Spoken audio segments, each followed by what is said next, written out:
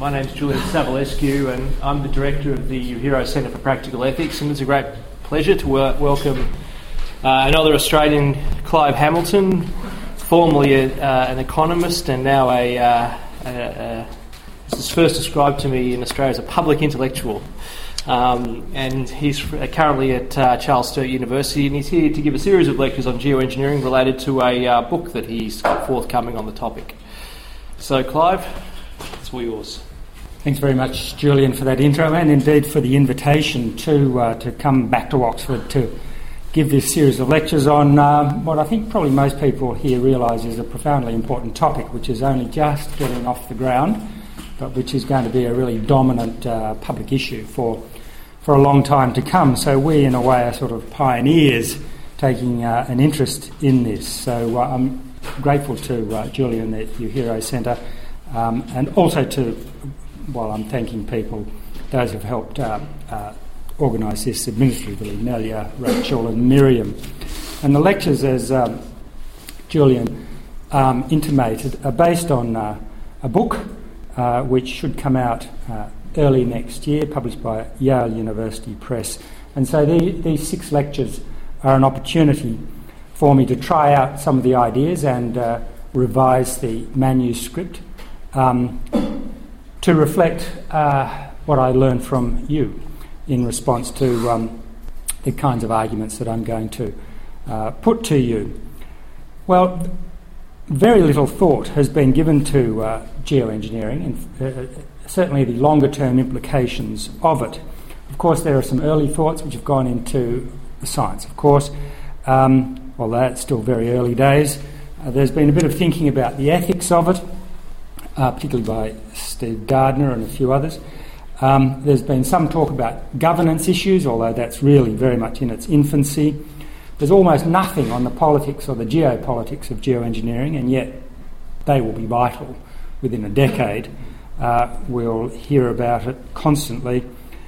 Nor is there anything on the larger meaning of geoengineering, in other words, what it means for human beings in the 21st century to intervene in the global climate in an attempt to regulate the Earth system, which is what at least the grander geoengineering technologies aim to do. So today I want to talk about some of the background, why it is that we're here talking about geoengineering.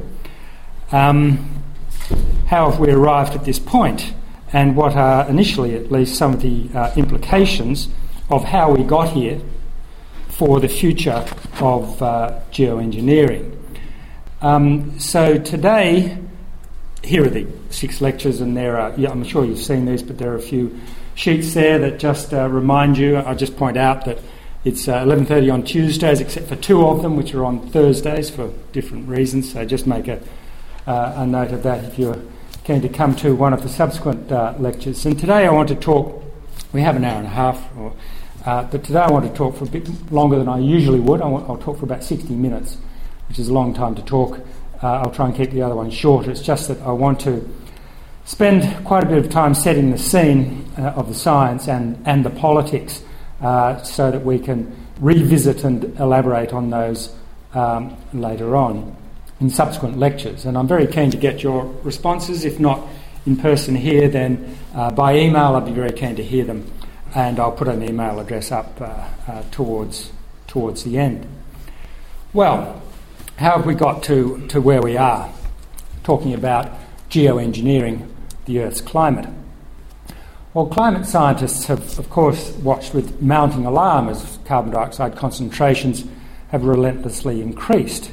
And the anxiety has deepened each year as it's become clearer that the range of emission paths mapped out by experts in the 1990s were actually unduly optimistic, and that the actual growth in emissions, boosted, of course, by the explosive economic growth in China since about 2000, say, the actual growth in emissions has described a pathway that's much worse than the worst-case scenario that the IPCCs have been reporting right up until, including the 5th assessment report. So when scientists announced that the growth rate of global greenhouse gas emissions in 2010 was almost 6%, breaking all previous records and wiping out the benefits of the temporary lull due to the 2008 recession, climate scientists around the world drew a sharp in-breath.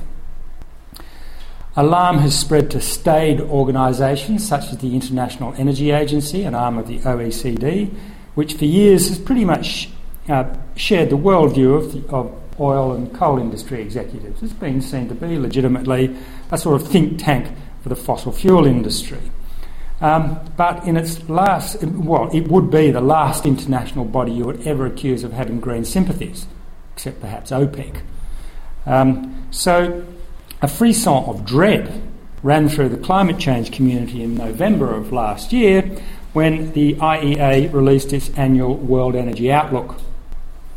It exposed the target of keeping warming below the so-called dangerous level of 2 degrees centigrade as pretty much a pipe dream.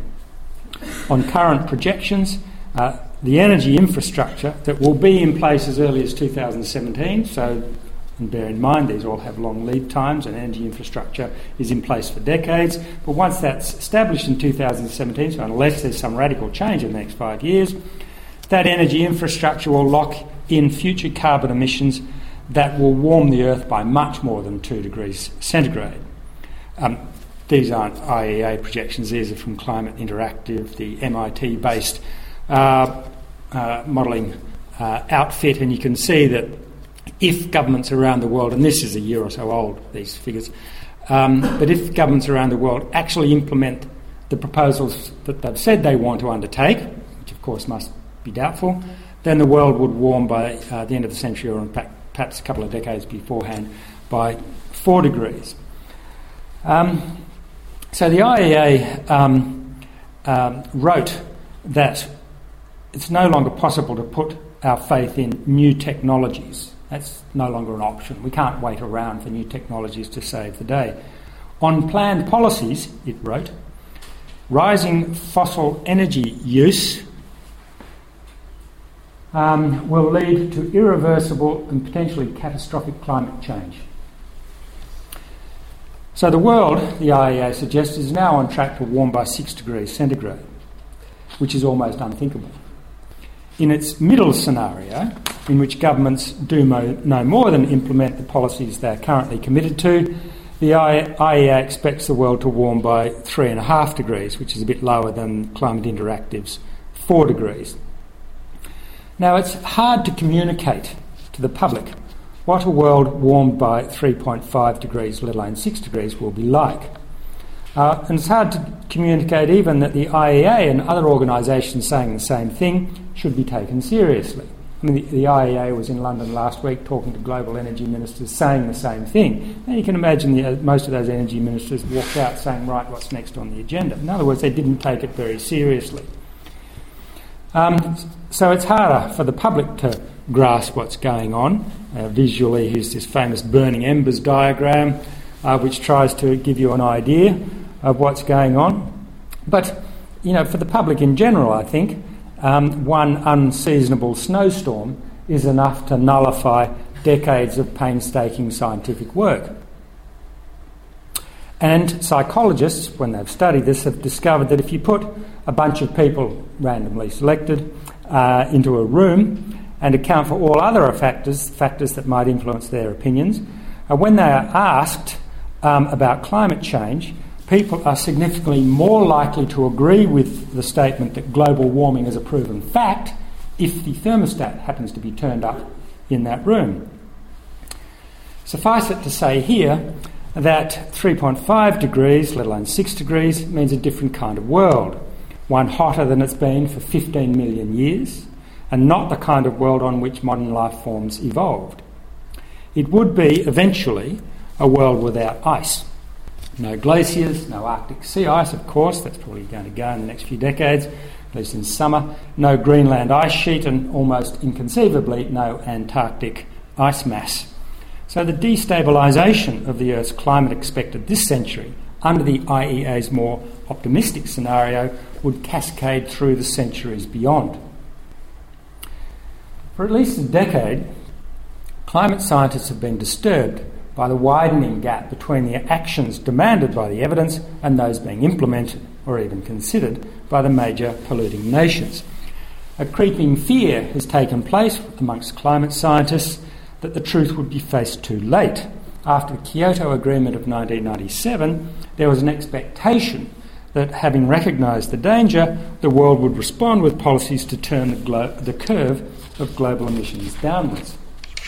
By 2005, the protocol had been ratified for enough nations for it to enter into force, yet by then it seemed like a Pyrrhic victory, its inadequacy highlighted by the fact that the world's emissions, far from turning down or even stabilising, had actually accelerated.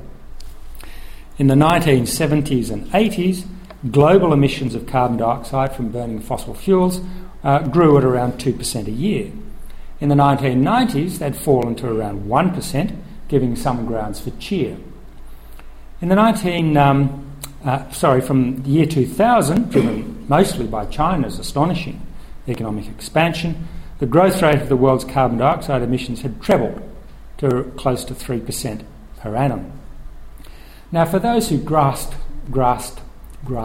the enormity of what was at stake, the remnant forces of hope for international action were gathered together for one last mighty push at the Copenhagen conference in November 2009. The collapse of the talks left an abyss of despair for the future of the world amongst those who watched these kinds of figures, one that was not papered over by the milquetoast agreement in Durban in 2011, which resolved to begin negotiations for some future treaty, to be agreed in 2015 but not to take effect until 2020. It was if, I'd suggest, the ostriches had awarded themselves another decade to bury their heads. While climate scientists observed these baleful political developments, their work provided additional grounds for disquiet. Building on the discoveries of paleoclimatologists and more advanced knowledge of the functioning of the Earth system, they began to focus on the dangers of feedback effects. Here's a sort of rough representation that someone drew up of feedback effects in the climate system. That is, responses in the climate system that amplify or dampen the direct effect on warming of rising greenhouse gas emissions. For example, as warming melts the Arctic ice cap, which coats the Arctic Sea, the exposed water is darker than the highly reflective ice it replaces and absorbs more heat from the sun. And indeed, this Arctic amplification, as it's known, has seen the rate of warming in the Arctic occur at twice the global average. Many in the expert community received a fright from the dramatic declines in Arctic summer sea ice in 2005 and especially 2007. Warmer Arctic waters are causing complex changes to climate patterns in northern zones, including melting of permafrost. The release of frozen methane, a highly potent greenhouse gas, as you know, further amplifies warming. There are negative feedback effects that dampen warming and tend to return the climate system towards an equilibrium state. But overall, the destabilising effects seem much more powerful. Since the early 2000s, research into feedback effects have gathered pace, not least because understanding these processes is essential to filling the gaps between the climate models and the actual behaviour of the climate system. The study of feedbacks has been closely related to another idea emerging in the scientific literature, that of tipping points. The Earth's climate is what's known as a non-linear system. That is, changes to one variable do not lead to simple proportional changes in related ones. The equations are more complex. In non-linear systems, a small change in one state may initially have only small effects, but at some point a threshold may be crossed where the system, driven by amplifying feedbacks, flips suddenly into a new state. Research emerging from paleoclimatologists has fed these concerns. They've discovered many instances in the Earth's climate record of the climate shifting abruptly from one state to another within a few decades, and even in some cases within a few years. The esteemed paleoclimatologist Wally Brocker was one of the first to understand this fact when in 1995 he wrote, "The paleoclimate record shouts out to us that, far from being self-stabilising, the Earth's climate system is an ornery beast which overreacts even to small nudges. The existence of tipping points destroys the comforting idea that the slow build-up of greenhouse gases is causing a gradual change in temperature, and that when it gets bad enough, we can do something about it. The essential belief on which global negotiations were founded was increasingly seen to be dangerously wrong. The emerging science of abrupt climate change was reviewed in a landmark report published as early as 2002 by the US National Research Council. One of the authors of that report, the director of the Woods Hole Oceanographic Institution, noted recent and rapidly advancing evidence that Earth's climate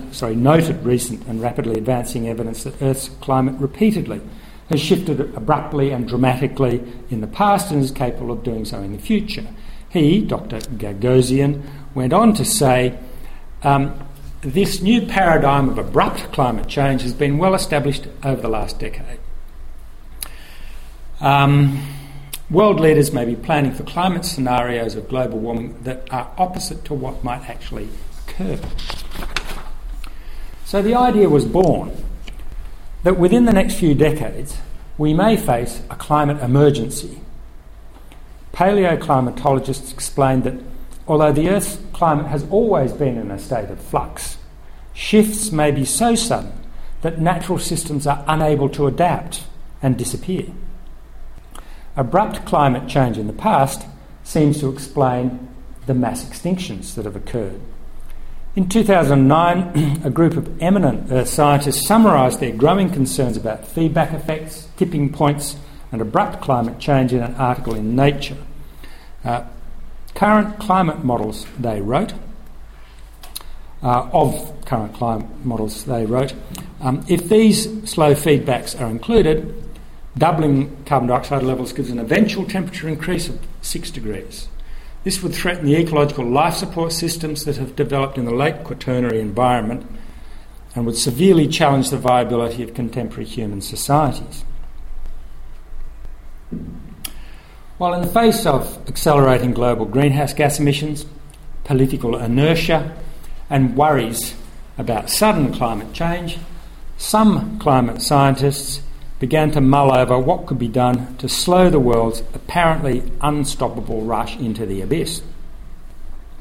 Among themselves, they began to talk about possible responses to a climate emergency, such as a massive methane release following rapid melting of the permafrost, the collapse of the West Antarctic ice sheet, or rapid dieback in the Amazon rainforest. These are the climate emergency scenarios that seem to be most often talked about. Any of these could quickly shift the global environment into a new state, and there would be no way of recovering the situation. How could we intervene to prevent these things happening if they seem imminent? In other words, the thinking was, if Plan A, persuading the world to cut emissions, is failing, shouldn't we have a Plan B? In the 1990s, proposals for geoengineering were regarded by the mainstream as fanciful and a distraction from the real task of reducing emissions. Although Plan B had been a topic of private speculation for some years, almost all climate scientists took the view that the availability of an alternative to cutting emissions, even if manifestly inferior, would prove so alluring to political leaders that it would further undermine the will to do what must be done. To canvass climate engineering, let alone advocate it, would be unethical. But the longer political leaders prevaricated, the louder the silence surrounding geoengineering became. The frustration became too much for Paul Crutzen, the eminent Dutch atmospheric scientist who had shared the prize, the Nobel Prize for Chemistry in 1995 for discovering the hole in the ozone layer. So he, Crutzen, penned a famous editorial essay titled Albedo Enhancement by Stratospheric Sulfur Injections, a Contribution to Resolve a Policy Dilemma, published in the journal Climatic Change in 2006. And Crutzen's intervention in this editorial essay opened the floodgates for geoengineering. Expecting the political process to respond adequately to the imperative to cut emissions, Crutzen argued, had become a pious wish. It would be prudent to invest in a substantial research program to test the feasibility of cooling the Earth by injecting sulfate aerosols into the upper atmosphere in order to reflect a greater proportion of incoming sunlight back into space and thereby cooling the planet. Crutzen expressed particular concern at what he called the catch-22 presented by the fact that governments in developing countries are following industrialised countries with measures to clean up urban air pollution, responsible, he wrote, for some 500,000 premature deaths each year. Urban smog.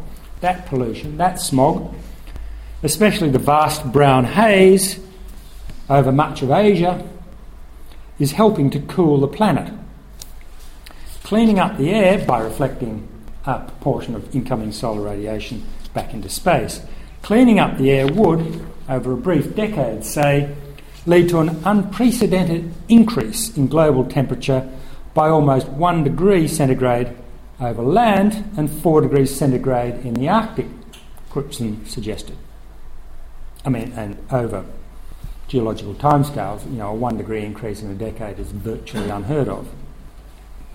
Perhaps is unheard of. Without what he called an escape route against strongly increasing temperatures, continued emissions growth, combined with anti-pollution laws, would bring about potentially catastrophic effects on ecosystems. You might know that ecosystems can't survive rapid changes in temperature. They can adapt more easily to slow changes in temperature, but rapid changes in temperature are a killer. Noting that the development of the Antarctic ozone hole, in which of course he was a world leader, that development of that hole was sudden and unpredicted. And he wanted to alert the world to the risks of sudden and unpredicted global warming following some rapid, abrupt change in the world's climate. Now, many of Paul Crutzen's colleagues at the Max Planck Institute and elsewhere reacted angrily to his intervention. In anticipation of that reaction, one of his associates, Mark Lawrence, who's now at the new Institute for Advanced Sustainability Studies in Potsdam, he wrote a paper in Crutzen's defence titled "The Geoengineering Dilemma, to Speak or Not to Speak." And he referred to what he called the passionate outcry by several prominent scientists claiming that it is irresponsible to publish calls for research into geoengineering. Nevertheless, despite this preparing for the onslaught, Crutzen was shocked by the ferocity of the attacks. I know because I asked him about it last year. But he weathered the storm, and time, I think, has presently proved, certainly, that if he had not intervened, someone else would have soon enough. The pressure had become irresistible. That someone of Paul Crutzen's stature, an undoubted commitment to protecting the natural world, he was described in Time magazine as, quote, the chief scientific caretaker of life on the planet, should call for serious research into, that he should call for serious research into geoengineering as a response to global warming must give us all pause for thought. Geoengineering presents a profound dilemma, not just for climate scientists, but for all environmentalists, and soon the public will be compelled to confront this dilemma too. Many find repellent the idea, embodied in some geoengineering schemes, but not all, of taking control of and regulating the Earth's climate as a whole. It is, surely, the ultimate expression of humankind's technological arrogance. Yet, if the alternative is to stand back and watch humanity plunge the Earth into an era of irreversible and hostile climate change, what is one to do? Perhaps Paul Crutzen's only offence was to arrive at a conclusion a decade ahead of most others. On the other hand, his well-meaning intervention might legitimise the stance of hitherto fringe voices whose motives are less politically pure or sympathetic to environmental protection. That was his colleagues' fear, and it was a reasonable one. As we'll see in a subsequent lecture, or two, particularly lectures 3 and 4, climate engineering is intuitively appealing to a powerful strand of Western technological thinking and conservative politicking that sees no ethical or other obstacle to total domination of the planet. It's a Promethean urge, named after the Greek god who gave to humans the tools for technological mastery, and adopted subsequently to describe the power unleashed by the Industrial Revolution. Promethean plans have always met resistance from those who share a deep mistrust of human technological overreach, those who heed the warning that Nemesis waits in the shadows to punish hubris. So, I asked myself, if Prometheus is the god of technological mastery, who is the Greek divinity of caution? And perhaps the closest we can find is Soteria. Soteria is the goddess of safety, preservation and deliverance from harm. And in a theme that will run through these 6 lectures and the subsequent book, I will suggest that climate engineering is the last battle in a titanic struggle between Prometheans and Soterians, with the prize nothing less than the survival of civilised society.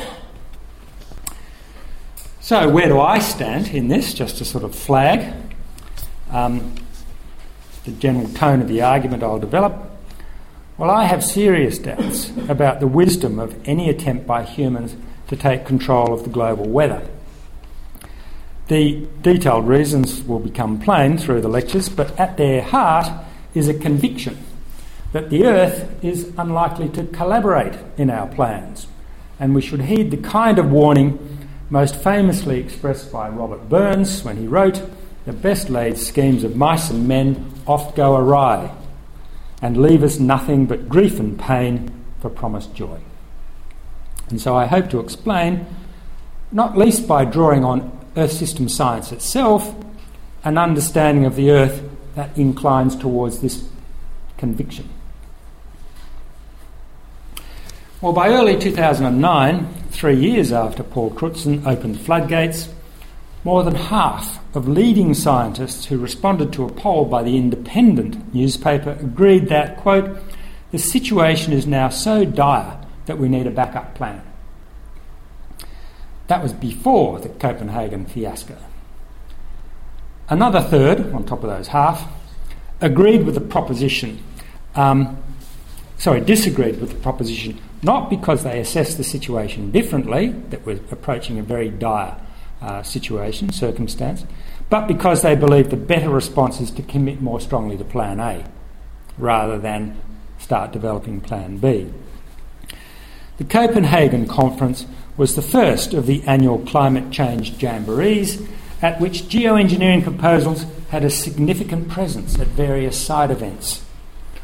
Ominously, although you may not agree with my choice of adjective, a year later, the UN's Intergovernmental Panel on Climate Change, the IPCC, decided for the first time to incorporate into its next report an evaluation of geoengineering as a response to global warming. And I think when those reports, 3 of them, do appear, it will change the game completely. Interest in and funding for research into various schemes to engineer the climate has been accelerating rapidly. A network of scientists, entrepreneurs and advocates has formed and is gaining influence in the scientific community and government. According to one observer, John Vidal of The Guardian, from just a few individuals working in the field 20 years ago, today there are hundreds of groups and institutions proposing experiments.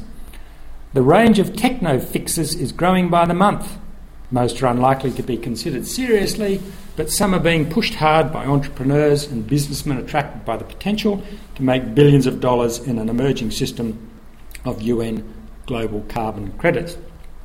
Now, I think when Vidal wrote that last year, it was, the first part of it, in fact, an exaggeration, an overstatement. There aren't hundreds of groups and institutions proposing experiments, but I think it will be true soon enough, within a few years. While the number of researchers expressing interest in the area has indeed grown substantially over the last few years, and indeed entrepreneurs and scientists are registering patents for various techniques, a topic to which I shall return, the international debate over geoengineering and its governance remains dominated by a very small group of experts, mostly scientists, but including a handful of economists, lawyers and policy experts. And I'll return and expatiate on that small but powerful lobby group in Lecture 3. So let me turn now briefly to the question of what is geoengineering. And I'll be saying a lot more about this in Lecture 2, which is devoted to various geoengineering technologies. But just to give a flavour of it in this lecture, geoengineering may be defined as deliberate, large-scale intervention in the climate system designed to counter global warming or offset some of its effects. And I'll have a bit to say about the standard and alternative classifications of geoengineering technologies in the next lecture. Now, diligent contributors to Wikipedia have listed some 45 geoengineering schemes or variations on schemes. 8 or 10 of them are receiving serious attention, and I explain those their pros and cons in the book, although I won't have a chance to go into explanation beyond 2 or 3 of them in the next lecture, because I think detail is more important than just another overview. So I'll describe some of those in the next lecture, but let me just give you a couple of examples here to give a flavour of what it's all about. We've seen that loss of Arctic sea ice reduces the Earth's albedo or reflectivity. If a large area of the Earth's surface could be whitened, then more of the sun's warmth would be reflected back into space rather than being absorbed. A number of schemes have been proposed, including painting roofs white, which is unlikely to make any significant difference globally. The area covered by roof tiles or whatever is simply not big enough to make much of a difference. Although locally, in cities, it might cool things down a bit. What might be helpful would be to cut down all of the forests in Siberia and Canada. It's generally believed, of course, with this shocking proposition, and indeed it is shocking, but nevertheless, it's generally believed that more forests are a good thing for the climate because the trees absorb carbon. Boreal forests, and incidentally, I had to look it up, boreal means northern. Boreal forests have a downside. Compared to the snow-covered forest floor beneath these forests, trees are dark and absorb more solar radiation. So if you cut down all the trees, you'd have a much greater snow-covered area, and that would reflect more solar radiation back into space. And the Earth would therefore be cooler. Of course, in the Earth system, matters are never so simple. And when the Earth warms by, say, another degree, as it inevitably will, because it's already locked in by what we've done in the past, then when this snow melts, you've actually replaced dark trees by dark Earth, and you're actually worse off. More promisingly, perhaps, at least at a local scale, is the attempt to rescue Peruvian glaciers, whose disappearance is depriving the grasslands that sustain the livestock of their water supply. Painting these newly dark mountains with a white slurry of water, sand and lime keeps them cooler. And initial experiments suggest that the ice is retained in these areas where the rocks have been painted white. At least that's the hope, and indeed there's enough science in it for the World Bank to be funding some research in the area.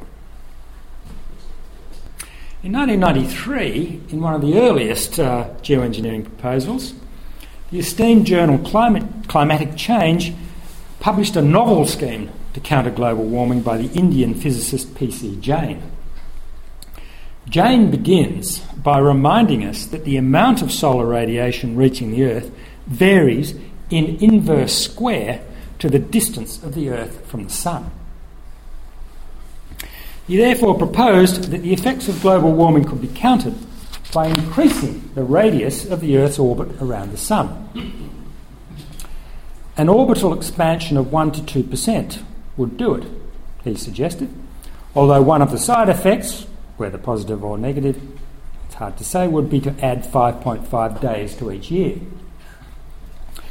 So then he calculated how much energy would be needed to bring about such a shift in the Earth's celestial orbit. The answer turns out to be around 10 to the 31 joules. How much is that?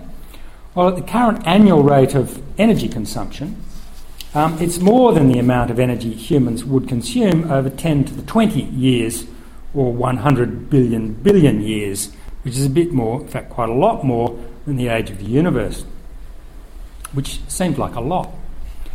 But Professor Jain reminds us that, quote, in many areas of science, seemingly impossible things at one time have become possible later. Perhaps, he speculates, nuclear fusion will enable us to harness enough energy to expand the Earth's orbit. He nevertheless counsels caution. Quote, the whole galactic system is naturally and delicately balanced, and any tinkering with it can bring havoc by bringing alterations in orbits of other planets also. Amen to that.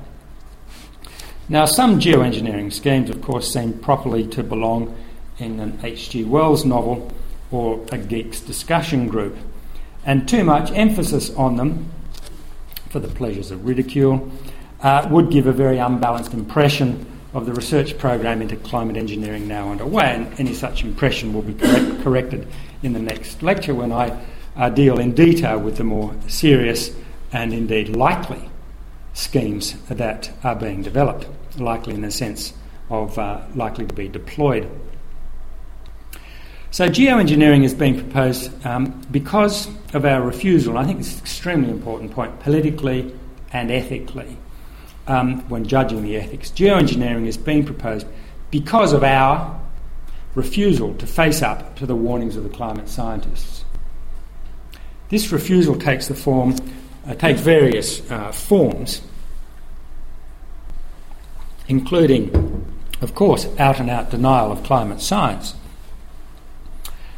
And probably in this country, people are less worried about the influence of climate deniers, but certainly in the United States and in my country, climate deniers are a very powerful political force. In Australia, the head of the Catholic Church, the chair of the national broadcaster, and the leader of the opposition, and likely next Prime Minister, are all climate deniers. But beyond that, there's a more general evasion or downplaying of the warnings of scientists. It's not that most people reject it or disagree, they accept it. But they actually don't really take in the meaning of what the climate scientists are saying. The kinds of warnings that are being echoed by organisations like the IEA. And so I want to spend the last part of this lecture talking about climate denial in its various forms, because I will suggest understanding the social and political context of arguments for geoengineering requires us to understand denial and evasion in its various manifestations. If forms of denial structure the interpretation of the problem, then they will also frame thinking about solutions to it. See what I'm saying? It's because we've got into this situation, the kinds of thinking and political and social forces that have got us to the situation where we're thinking about geoengineering, those same forces will determine or heavily influence how we think about geoengineering and its usage. Now, in his book about how people react to uncomfortable information, particularly he's focusing on atrocities, Stanley Cohen distinguishes three kinds of denial. When we engage in what he calls implicatory denial, we downplay the political and moral implications of what we know so as to absolve ourselves of the responsibility to act on what we know. In the case of global warming, this kind of exculpatory denial is in play each time we say, well, China builds a coal-fired power station every week. When we engage in interpretive denial, we don't reject the facts, but construe them in a way that changes their meaning. In the case of global warming, some people accept that humans are changing the climate in the way scientists say, but add that, well, the climate has always changed, as if this somehow renders relative and therefore less upsetting the suffering global warming promises. The third kind, literal denial, is out-and-out repudiation of the facts, and it's the kind that's become familiar in the public debate over the last few years. Of course, climate deniers reject that label, preferring to adopt the heroic mantle of sceptic. Now, a sceptic is one who carefully filters received knowledge to see which propositions stand up to independent scrutiny. But one thing we immediately notice about the contributions of climate sceptics is the absence of a quizzical, thoughtful approach to the problem.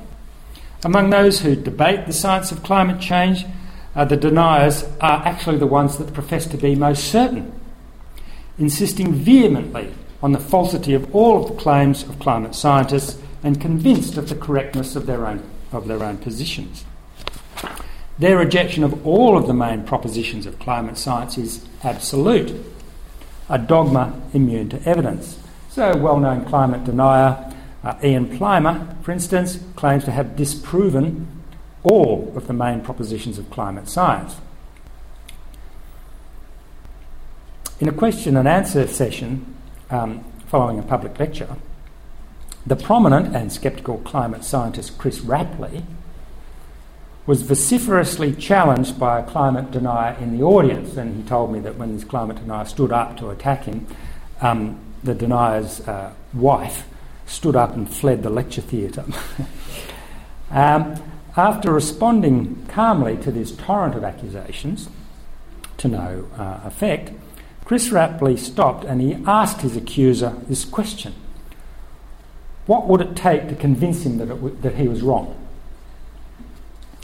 That climate change is real, dangerous and caused by humans. And of course the denier in the audience ignored the question, but it was clear to everyone else in the audience that there is no evidence that could convince him that he'd got it wrong. And being a fair-minded man, Chris Rapley later posed the same question to himself: what would it take to persuade him that his views were wrong?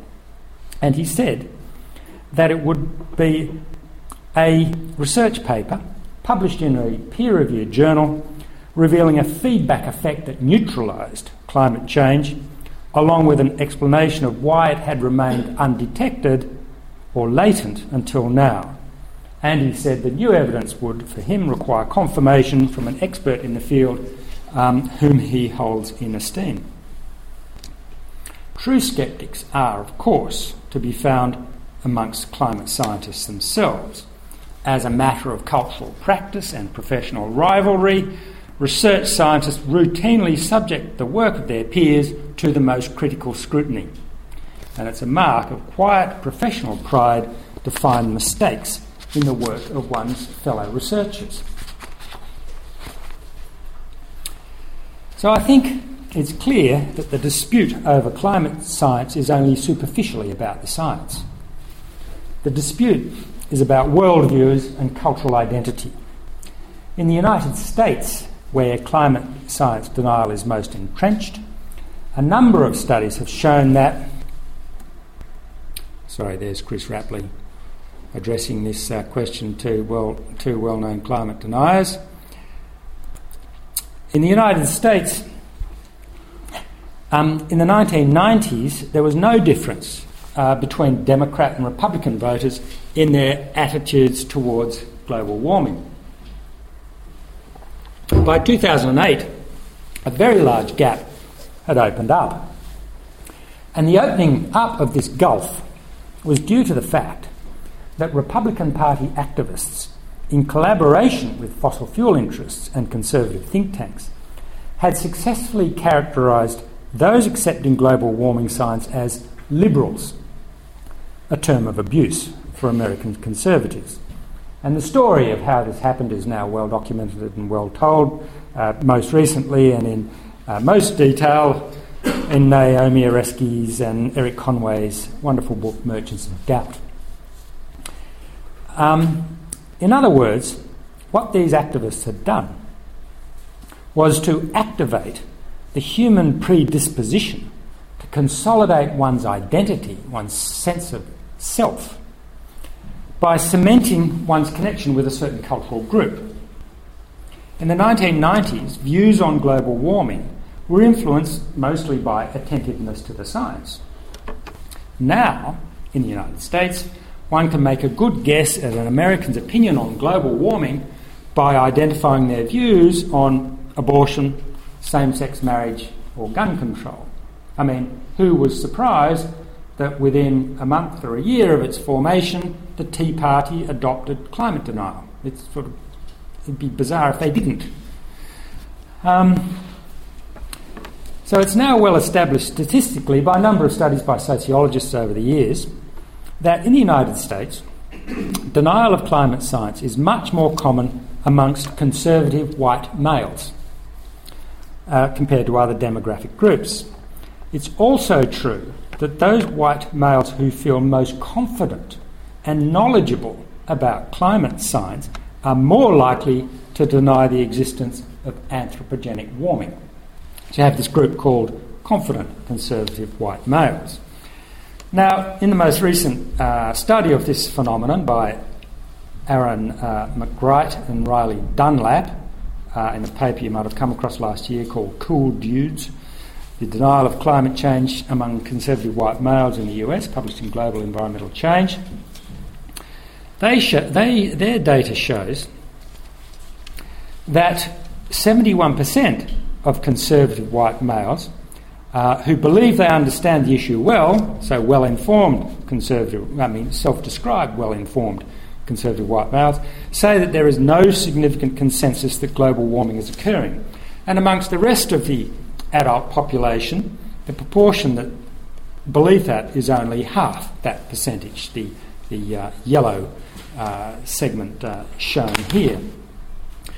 And while 57% of well-informed conservative white males say that they are not at all worried about global warming, only 16% of all other adults feel so relaxed. So the question is, what is distinctive about conservative white males?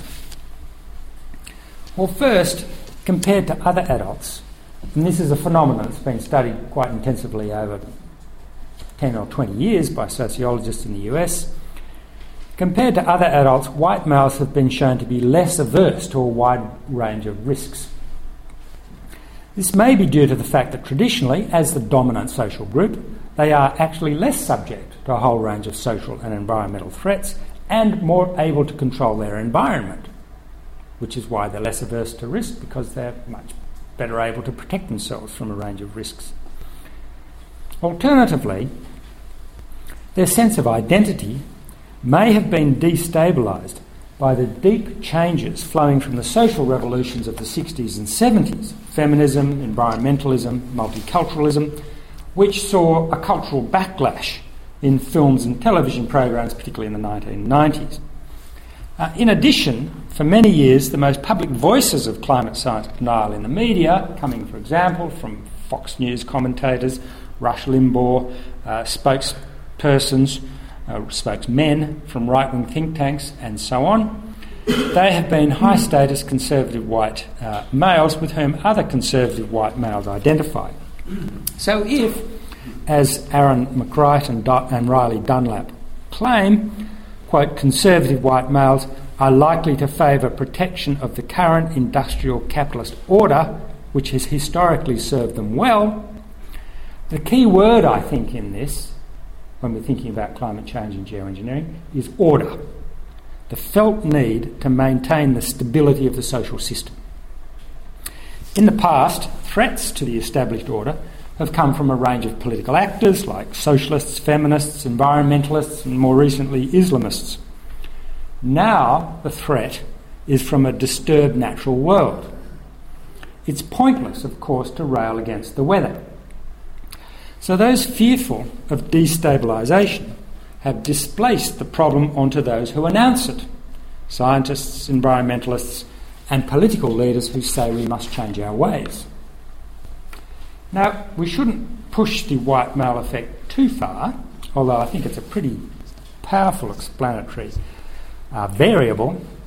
Nevertheless, while the tendency to adopt climate denial is especially strong among conservative white males, certainly other factors are at work. Denial in various forms is widespread in the rest of the population. And the survey results indicate, as we've seen on those charts, that some 30% of those identified as confident or well-informed conservative white males do believe that there is a scientific consensus on global warming, and 43% of them do worry about climate change. Nevertheless, these results, I think, are consistent with a more general argument that conservatives tend to take a more hierarchical view of society, a natural order in which some groups are dominant and some are subservient. They are more likely to accept that exercising control and authority over both society and the natural world, those things are natural and desirable because the alternative means disorder and indecision. So this kind of analysis, I think, goes a long way towards explaining an apparent paradox that conservative organisations in the US, like the Heartland Foundation and the American Enterprise Institute, which actively reject climate science, also support geoengineering. Like the patient who will accept the doctor's diagnosis only if the illness is treatable.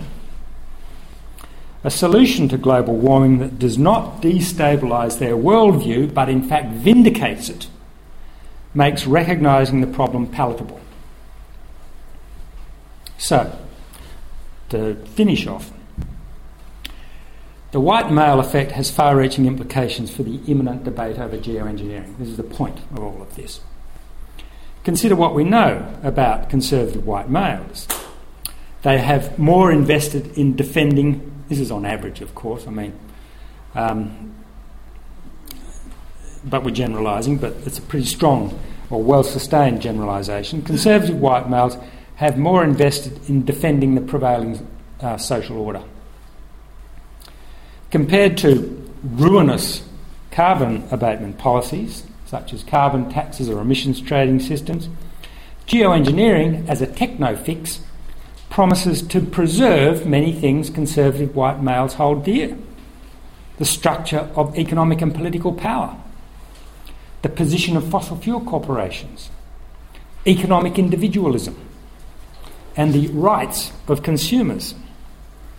Indeed, the American way of life.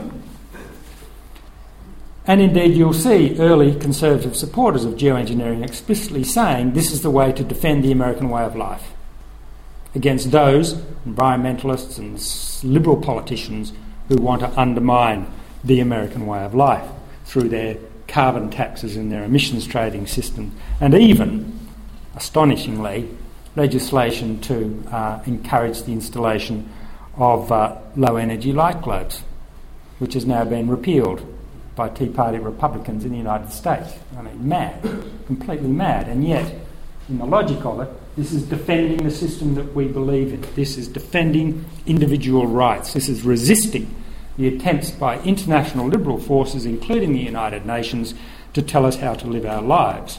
And I don't know whether you've come across this, but there's now a strong movement in the United States demonising Agenda 21. You know, this well-meaning UN agreement that George Bush Senior himself went along with at Rio in 1992, is now seen to be the central document of an attempt by the UN, which sort of represents all of those nefarious forces concentrated in Europe and particularly in France, that want to destroy the American way of life.